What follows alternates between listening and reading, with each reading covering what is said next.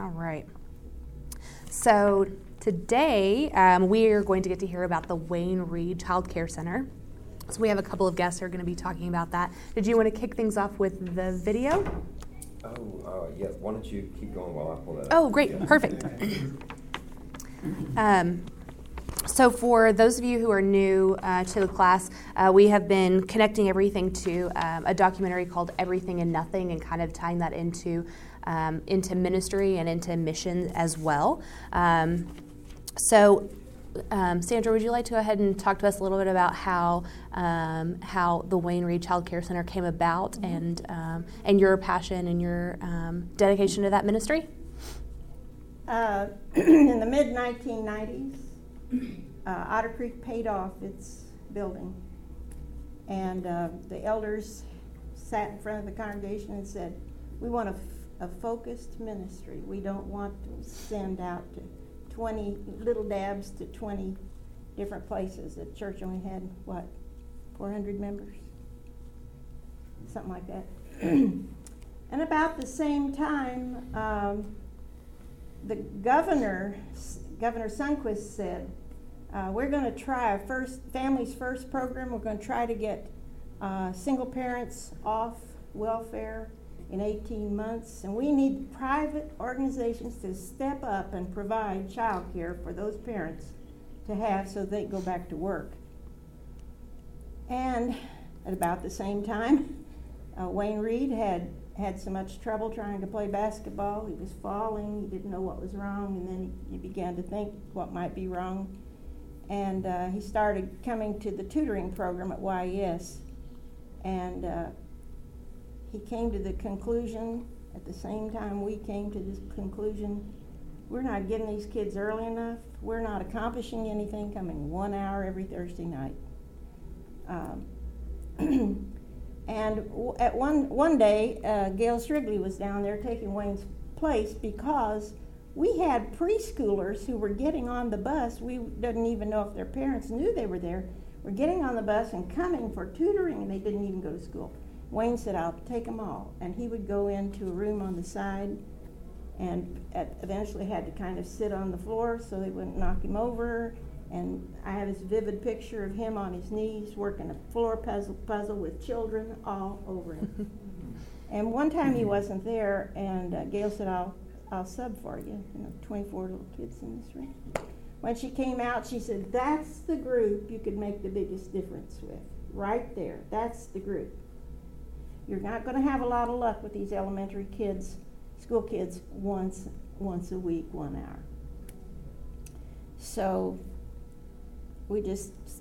Kim Haynes, who's no longer living, came to Bob Barnhill, who was the director then, and she said, every Christmas, parents come through the Christmas store and they say, we need childcare. We need childcare. Where is the childcare? We keep promising childcare and we don't do it. So all those things happened at about the same time. And I was talking to Diana Reed on the phone, and I said, I think probably what we need is a preschool. And if you didn't know Diana, you don't know what I'm talking about, but she came through the phone. That's what Wayne says all the time. And so by that time we had a new preacher coming, and the elders said, Bob Barnhill and I went to the elders and said we need to consider replicating what we have for Otter Creek children downtown. And the elders said, well, come back when you have a plan. So Is that? Oh. I don't know. Yeah. Oh. That was God speaking. He approves.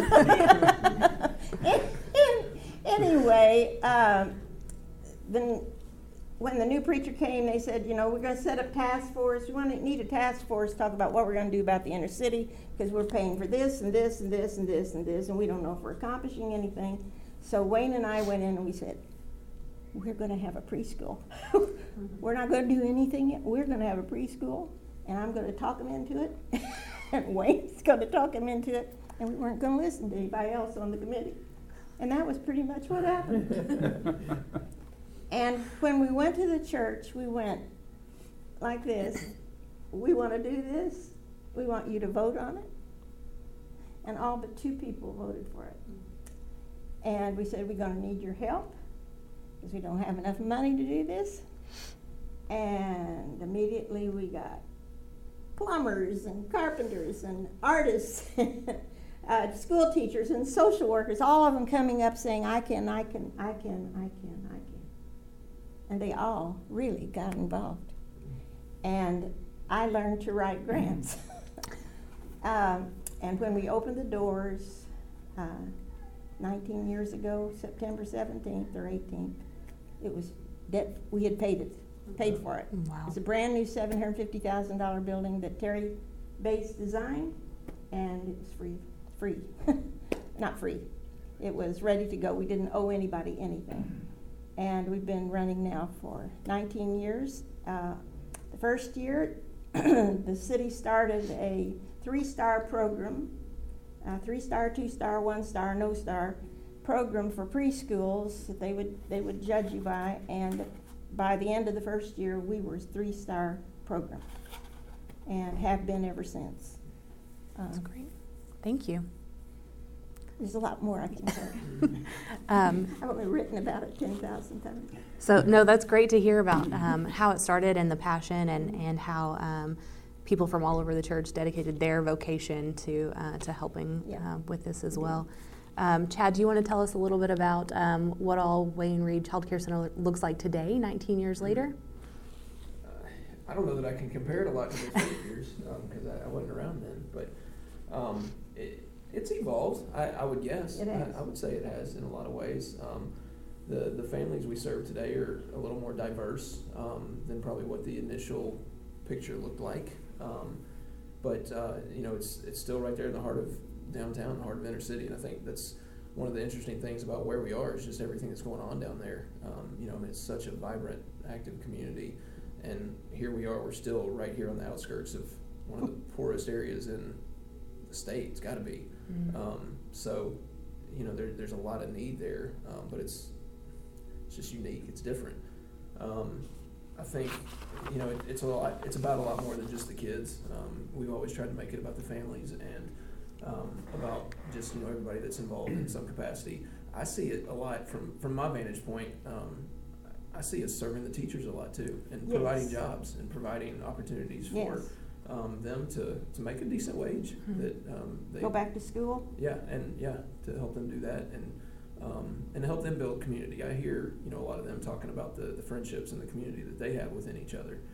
So I think it's good for them too to have that and see that. That's great. Thank you.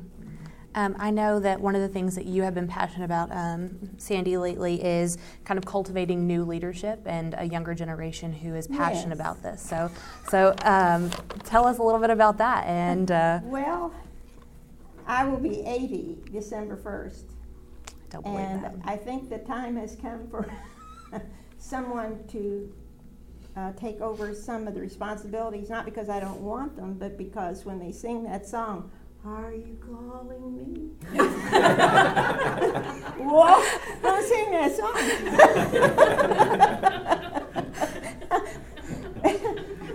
But, while I feel as though I'm able to do whatever I'm doing, the time is coming when I'm not going to be able to do it and not be able to remember what to do, and I need, to let other people do it. We talked Wayne out of doing what he's been doing and gave his job to Chad, which he may not have wanted. But we're trying to get younger people on the board, younger people like that on the board, younger people who can be enthusiastic about it too. I'll speak to that. Yeah, absolutely. I mean, this lady's obviously the backbone of this thing in so many ways. But Gail Strigley, Bill Lassiter, Lucian and Tricia Simpson have all been very instrumental in making this thing what it is for the last 20 years. And Bill is now 80. Yeah. Tricia and Lucian are in their 70s. Gail is in her 70s, Yeah. although you wouldn't know it. But Yeah. Lucian Simpson no longer needs to be climbing on the roof to make repairs. Yeah. Or cutting down trees along the highway, which Yeah. he does. I don't think you can stop Gail. She's just going to keep on going. But Tricia is ill, and she has had major responsibilities. she's suffering with a form of cancer right now.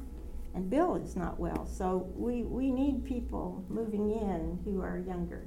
And to show you the passion that these guys have through all this stuff that she just mentioned, the 5 of them are more involved than anybody today and have been this whole time. I mean, I don't think they've taken a day or a year or anything off during this time period. So, I mean, it's obvious they're passionate about it. But I think there is a little bit of concern of, who's going to fill the void when they just don't have the energy to do it anymore.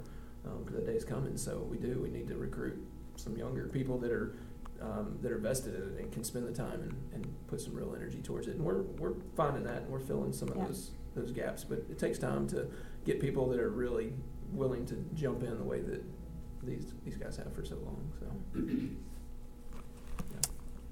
So I know that area of town where you guys have been having the Wayne Reed Child Care Center is changing, and there's a lot that's going on in that area. So what are some of the challenges that are coming along with that, and how are you guys helping to address those? It seems to me that the Department of Human Services has drastically limited some of its, I'm not absolutely correct. They've limited the amount of daycare certificate money that they give out to people. We'll have a child who is 3 who is on a certificate, which means it pays half of his tuition. We have to raise the other half. Then we have the sibling who is 1, can't have a certificate. That was not true when we started. And the mother can't, it just encourages her to stay home because she can't pay for that child. And we scholarship a lot of children. You help us pay for a lot of children, funding for them. But that's so unfair. And I don't know how voting could change the way Department of Human Services works in that regard, but child care support has gone down to some extent, and that makes it, why would, if you have to pay what you get at your little 9-to-5 job, if you have to pay that for child care, what's the point? Stay home. Because if you get a job, they'll raise what you're paying for your rent even if you're in low income, your rent goes up. May go from $42 to $142. And just stay home. And that's what we don't want to encourage. We think the children do better when the parents are excited about going to work and getting out of that zip code. And we've had parents who got out of that zip code. And that's really what we want. We want to help them because we think it helps the children as well. When they thrive, the children thrive. I think, we've always said that kind of our mission, that the kids that we want to reach out to are those that whose moms and dads are putting an effort towards, improving themselves and either trying to find a job, trying to work, trying to go back to school. And those are the kids that we want. And if, as long as they're working towards that, we'll do everything we can to help them, whether they can afford it or not. But there's a problem with that, isn't there? Yes, absolutely. He has discovered a big problem with that. But, aside from that, I think, a lot of the issues are just, one is jobs and where those jobs are. It's hard for a lot of these people to find jobs that they can hold and that they can still manage a family on and get transportation to and all this kind of stuff. And then just the timing of it, if they work a 8-to-5, 9-to-5 job, dropping the kids off early, picking the kids up late, getting back home, all this, just the logistics are impossible nearly. So, all these things are hard. And then the other thing I think that is becoming more of an issue that we're really starting to see is, yes, there is that housing project right there where we're at, but the ability for parents to get in there is hard. And on top of that, it feels like it's being tightened as far as there's just not as much of it. And then outside of that, right there in Nashville, there's no housing available for low income. So, we're seeing people move. We've got a family that comes from Clarksville Wow. to attend. They're poor, they're low income, on or below this poverty level, but they drive in from all these suburbs where they finally were able to find something they could possibly afford on the little job they had. Yeah. And here we're at the daycare, on their way to being a maid downtown hotel, or to work in the hospital, or work in some restaurant. Gail has adopted a woman who is just so dear to her heart. She talks about her all the time. This woman walks from the middle of the Napier area with her little girl to the daycare center over US 40 on that bridge, which I would not want to walk on. It doesn't matter what the weather is, she walks. And she told somebody she couldn't read. And so Gail has been teaching her to read when she comes on Mondays. And Shada has been a different person. In fact, one woman said she used to always walk in like this, and now she walks in like this. She's worked at the same car wash for 14 years. But to get there, she had to walk to the center, drop her child off, go to the bus, and I think she has to change buses, go to work, then do the same backwards and come home. Well, every now and then it rains, and Gail takes her wherever she needs to go, and there's no point in going to the car wash if it's raining. So Gail will take her home to that dangerous neighborhood, and Shada will say, "Well, Miss Gail, you just let me off right here." "It's raining, Shada." "It's okay, you just let me off right here.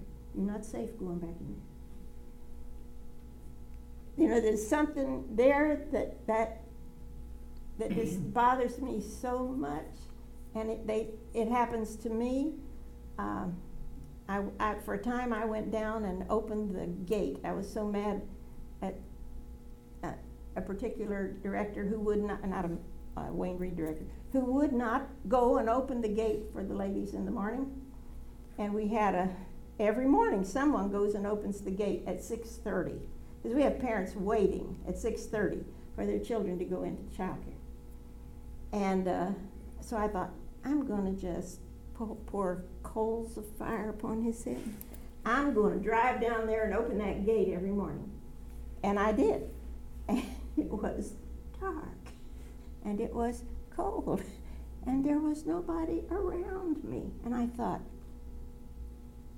Yolanda Doss does this every single morning, getting up at 4, driving in the dark to open that door and go into that daycare where we once found the clothes of the homeless men. She goes in there, turns on the lights, and she's ready for the first child who comes. And I thought, they said to me, "Oh, Miss Sandy, you ought not to do that." They knew they did it. They knew they had to do it. They knew they had to go in that neighborhood. They were trying to be protective of us. To me, well, I'll cry if I talk about it too much. Chad, here's a question for you. You got roped into this role a few years ago, I understand, and now you're on. That's about the way to put it. Yeah. Let me assume that you hadn't done a bunch of things like that, or you hadn't worked with a center like that before.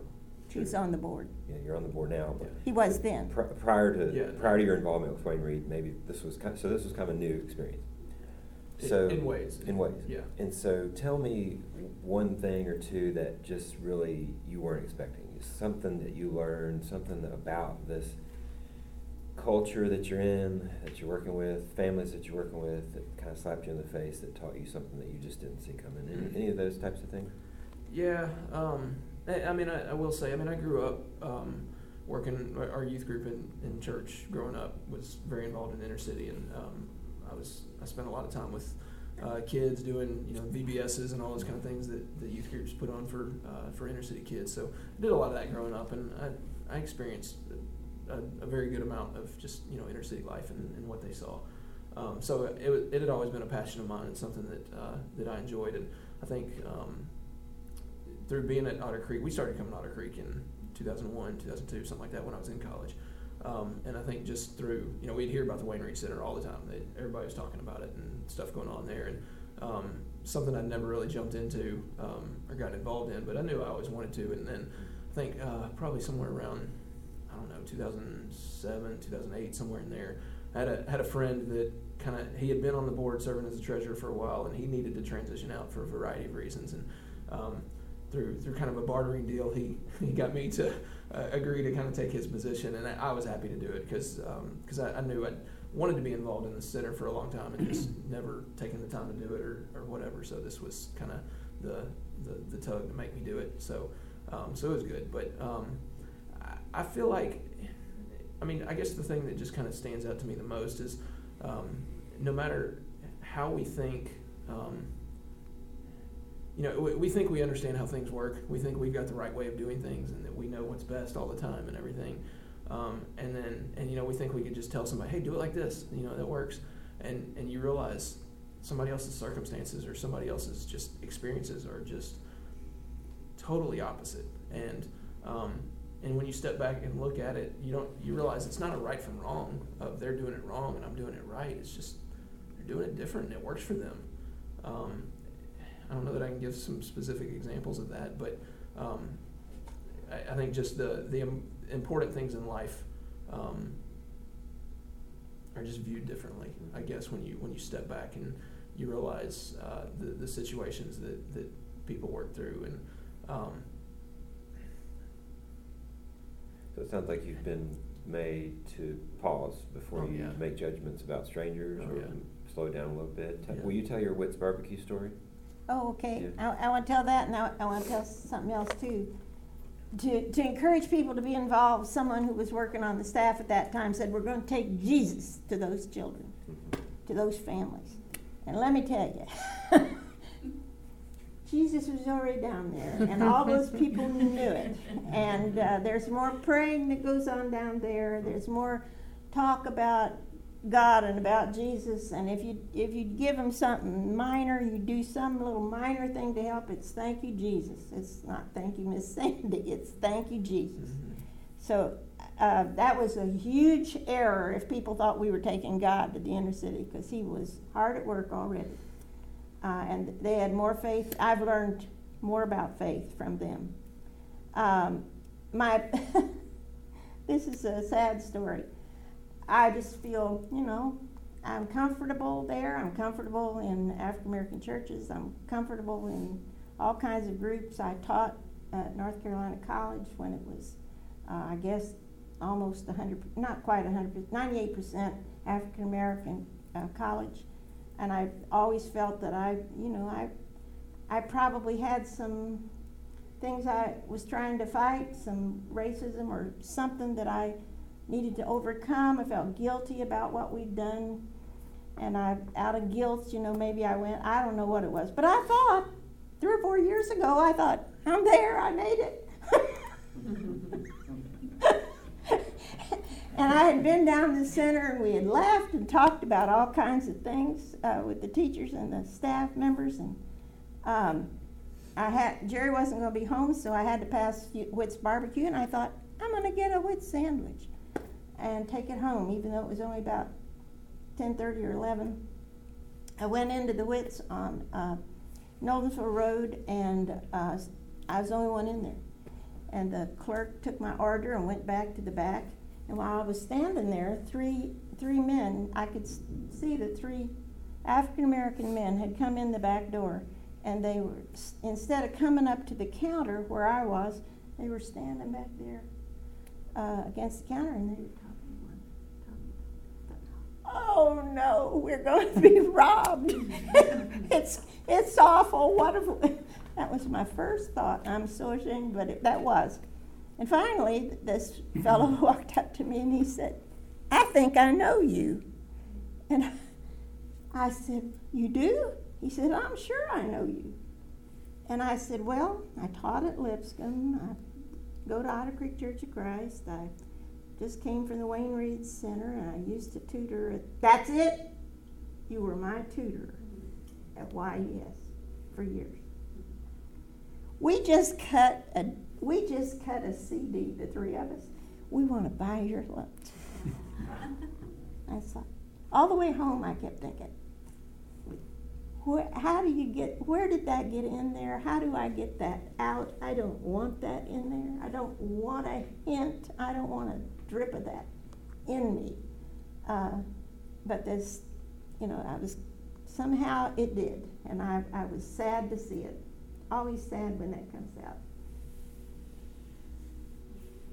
I guess the thing that's scary about that is we now live in a culture that's just living, seething with that, the preconceived ideas, and I don't know, I do feel like the church needs to speak into that some way, and I'm not sure exactly how. One of the things that amazes me about this is, when I think about the Word becoming flesh and living among us, here's an idea that actually came from nothing and turned into something, which fits into our theme.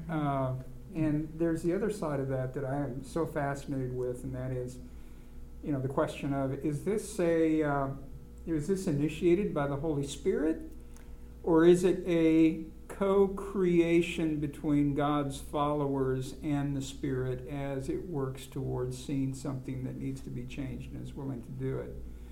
Okay, I'm going to tell you. Somewhere about 2003, 2004, raising money had fallen on my heart. It was my job to write the grants, figure out ways to raise money. We were going to have golf tournaments, all these things, and I just overwhelmed by that. And I kept saying, what have I gotten this church into? What have I gotten this church into? They keep having to give us money, give us money. I'm calling on money all the time. What have I gotten this church into? And then it dawned on me, but it's coming. People are giving. God is moving these people. I'm not moving these people. God is moving these people. We have volunteers who've been coming every year since the thing opened. Ann Goad has been there every single week since it opened. Miss Ann. In fact, I walked into class, someone said, Miss Ann? And it was because I'd gotten my hair cut like hers.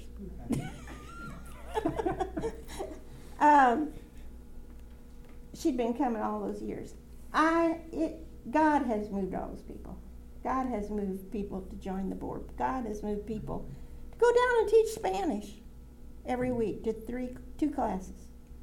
We've had 2 Spanish teachers. Eve Jackson is absolutely devoted. She said, I can do a newsletter. Let me just do the newsletter. I was thinking, I'm not doing them anymore. What can I do? I'll do it. Let me do it. So it dawned on me. God was doing this, not me. I guess one thing that's always fascinated to me is the fact that as a community of believers and followers of Jesus, disciples, there's the other part of that which I would call the call to social imagination. In other words, we're 1,500 members, and we all have all of these skills and talents and blessings that God's given us.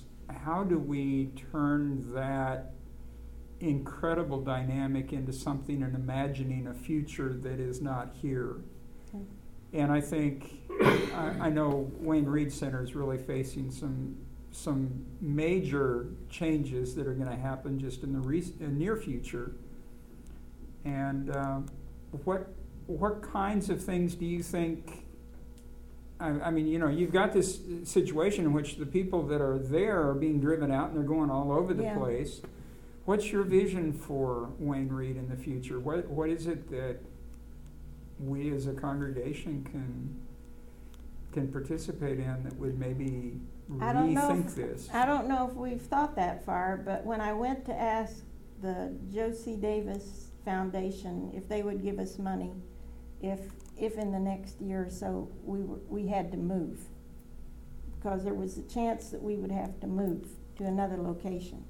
And what we were thinking was we would move down into the neighborhood that we serve, because we're cut away from them by highway. And you can't even see us from their neighborhood. So we would move down in there, get bigger, take in more. And the woman that Josie Davis said, do not assume the poor are all down in the inner city. They've gone out. They've gone out Nolensville Road. They've gone out Antioch. They've gone north. They've gone to Bordeaux. They're everywhere. Do not assume that you can only work there. And I thought, oh, she should be our speaker at the dinner. She was eloquent talking about that, and that had never crossed my mind. But I would think it would be incredible, and I think all these people would rise up out of the woodwork. Just don't tell them how much money you have. Just say, and we're going to need a lot of money. Mm-hmm. So is maybe the potential answer for that maybe smaller centers dispersed throughout the city rather than one big one? Or? Yeah, might be. It could be. I mean, there's a lot of possibilities. I mean, I don't know if you talked to Pat this week. She just went to a kind of a planning meeting down there in the community this week to where they were just saying there's such a need. We got such a need. We got such a need. Can you come build in here and double your size? You know, and we struggle with that because we don't see that necessarily. At least I say that, yes, we know there's a need for the kids, but we don't know that there's a desire from the parents, you know. So it's hard. It's hard to justify it. If we change our mission, and that means we change our funding structure, we change a little bit of the way we operate too. So there's kind of a lot that we're at the mercy of the government on, you know, of what they decide to do in that area. They've got big plans for it, and they say that they're going to do nothing to drive these people out, but that's to be determined, you know. But I mean, I think for the short term, we are committed to that community. We are committed to those people, and we want to be there as long as they're there. We know that, but yeah, the longer term answer could be that if that community is smaller, then maybe we do have a smaller center there, and we're able to branch out. Yeah, and you know, to Sandy's point a minute ago about God leading all these people and what you were talking about, you know, just financially and support-wise from volunteers and people that participate in the center in some way, we are as strong as any nonprofit I've ever seen. So we are very blessed in that way. We were told that by the fellow who ran the Center for Nonprofit Management. He said, I've checked nonprofits all over the state, and you're in the strongest financial position. And the guy at Memorial Foundation said, you don't know what kind of admiration I have for the Wayne Reed Center, because centers like yours are dying for lack of support. They're having to close. They're having to become for-profit centers and move out and take in middle-class people and upper-class people, because groups like yours are disappearing. And that was news to me. But he says, I'm sold on the Wayne Reed Center. Why do you think that is? Because they did rely heavily on government subsidies that no longer are there, are available. Yeah. Maybe available for your first kid. What about that other one? Or your twin? We had twins. One could have it and the other one couldn't. So it sounds like we have to work very hard on this idea of social imagination so Yes. that we don't lose that. Yeah. That sense of calling as disciples of Jesus. Yeah, absolutely. The little video, I think it shows some of the volunteer work that that has gone on at the Wayne Reed Center. People debate the origin of the African proverb, it takes a village to rear a child, but no one doubts the truth of it. It has indeed taken a village, a very large village, to create and sustain the Wayne Reed Center these past 15 years. When Otter Creek was approached on a Sunday morning with the idea of building a high-quality preschool in the inner city, all but 2 families voted in favor of it, and everyone began offering creative ways to help. Foundations like the Zoe Family Foundation and others stepped up. The Parks family, the Frisk Foundation, the Memorial Foundation, and MDHA. Later supporters have included the Turner Family Foundation, the Community Foundation, the Maddox Foundation, the Predators, the United Way, and the Dorothy Frisk Foundation. Businesses like Lexus, Beeman, Purity, and Hayes Advisory participated in golf tournaments as major sponsors. Silent auction participants and additional hole sponsors are too numerous to name. Early fundraisers at Otter Creek included a cookbook with scores of cooks participating.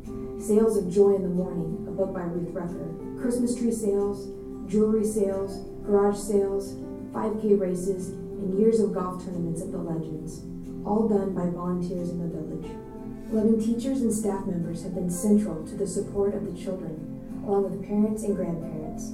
Parents know that they can go back to school or off to work, confident that their children are in a safe, loving environment where good things happen. Teachers hug and encourage the children, It's the one that opens the provide gate. interesting and exciting activities such as painting and playing with worms, reading good books, and covering the walls with seasonal art and words that identify sinks, doors, and many other surfaces. They work with whole groups and with individuals, promoting literacy in every possible way. Parents are prayed for and with, given counseling and offered special training in job searches, interviewing, and resume writing. Originally, volunteers and other groups came from the wider community to design and oversee the construction of the facility, put up a flagpole, paint murals, and do landscaping. Now they come to read aloud, talk with the children, provide handmade blankets and Care Bears, help with the craft activities the teachers and they have provided, manage the database, and send out the thank you letters to all the donors. A volunteer does speech assessments and therapy with every child the teacher refers to her. She talks with parents and makes additional referrals. Children with solvable hearing problems have been identified, and those problems have been corrected to the delight of family members and especially the children. Children get to see and touch farm animals, which even parents have never seen before, such as pot-bellied pigs and snakes, miniature horses, goats, cows, and calves, a day-old foal and lambs. The zoo in Walden's Puddle brings zoo animals and rescued animals, such as possums, owls, and an albino python. The public library does puppet shows about well-known children's stories, and one family has provided live drama with songs from Dr. Seuss books. Other volunteers eat lunch with children on a regular basis, play with children, bring science projects, and teach lessons about worms, seeds, leaves, and gardens. Regular Friday volunteers sing and play musical instruments. Other volunteers do many rhyming songs as well, just as the teachers also play such songs on CDs as children dance and play their own instruments. A volunteer tells Bible stories that expand their vocabularies with significant people and Middle Eastern places, like Israel, Jordan, and Damascus. Special guests like policemen and firemen come with vehicles and the tools of their trade. Policemen recently used the parking lot to do safety checks on car seats. They replaced 36 car seats with new, safer seats and watched parents install the seats to make sure they were doing it correctly. A crowd of parents came recently to hear a detective talk about domestic violence, which accounts for half the calls the policemen must respond to. Doctors perform mock checkups to reassure children about what to expect in a doctor's office. Sometimes they even discover problems and convey those to the teachers. Volunteers have provided quarterly birthday parties on Saturdays for children and their families. They serve meals at family events, grill and serve hot dogs for the wellness clinic, and serve 120 family members at the annual Thanksgiving dinner. Volunteers host Saturday prayer breakfasts to spend time talking with the fathers of our children. Over the years, 2 women have made sure that the older classes learn Spanish every single week. Volunteers orchestrate and decorate for fundraisers like this dinner. Our youngest village members sometimes ask their birthday party friends to bring books to the Wayne Reed children, as did a little girl who recently turned 3. A board member ran a 50-mile race on Lookout Mountain, raising $6,000 for the center. A team of men recently talked to the children about building houses, taught them how to use the tools, and built a dollhouse. There are many other things we have failed to name or have pictures of. We don't have pictures of board meetings and board members and others climbing on the roof in search of leaks. We have no pictures of the generous businessmen and women who have offered seminars for parents in job interviewing, resume writing, and learning how to dress for an interview. Otter Creek Church, foundations, businesses, teachers and staff members, volunteers and donors have worked together to produce and sustain this high-quality, 3-star center where children are being prepared for success in public school and their parents are being helped to find better jobs and better housing. Reading our impressive list of more than 1,000 names of supporters will take a long time. All of you who volunteered time, money, talent, expertise, energy, and prayers are appreciated more than we can ever say. Together in this very large village, we are bringing hope to our families, experiencing the blessing of serving others, and moving toward the beloved community at the center of Martin Luther King's dream and ours.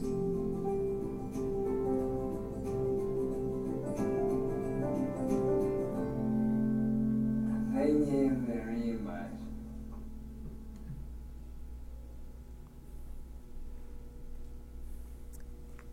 We have maybe like 1 or 2 minutes left. Did anybody else have any questions for Chad and Sandra?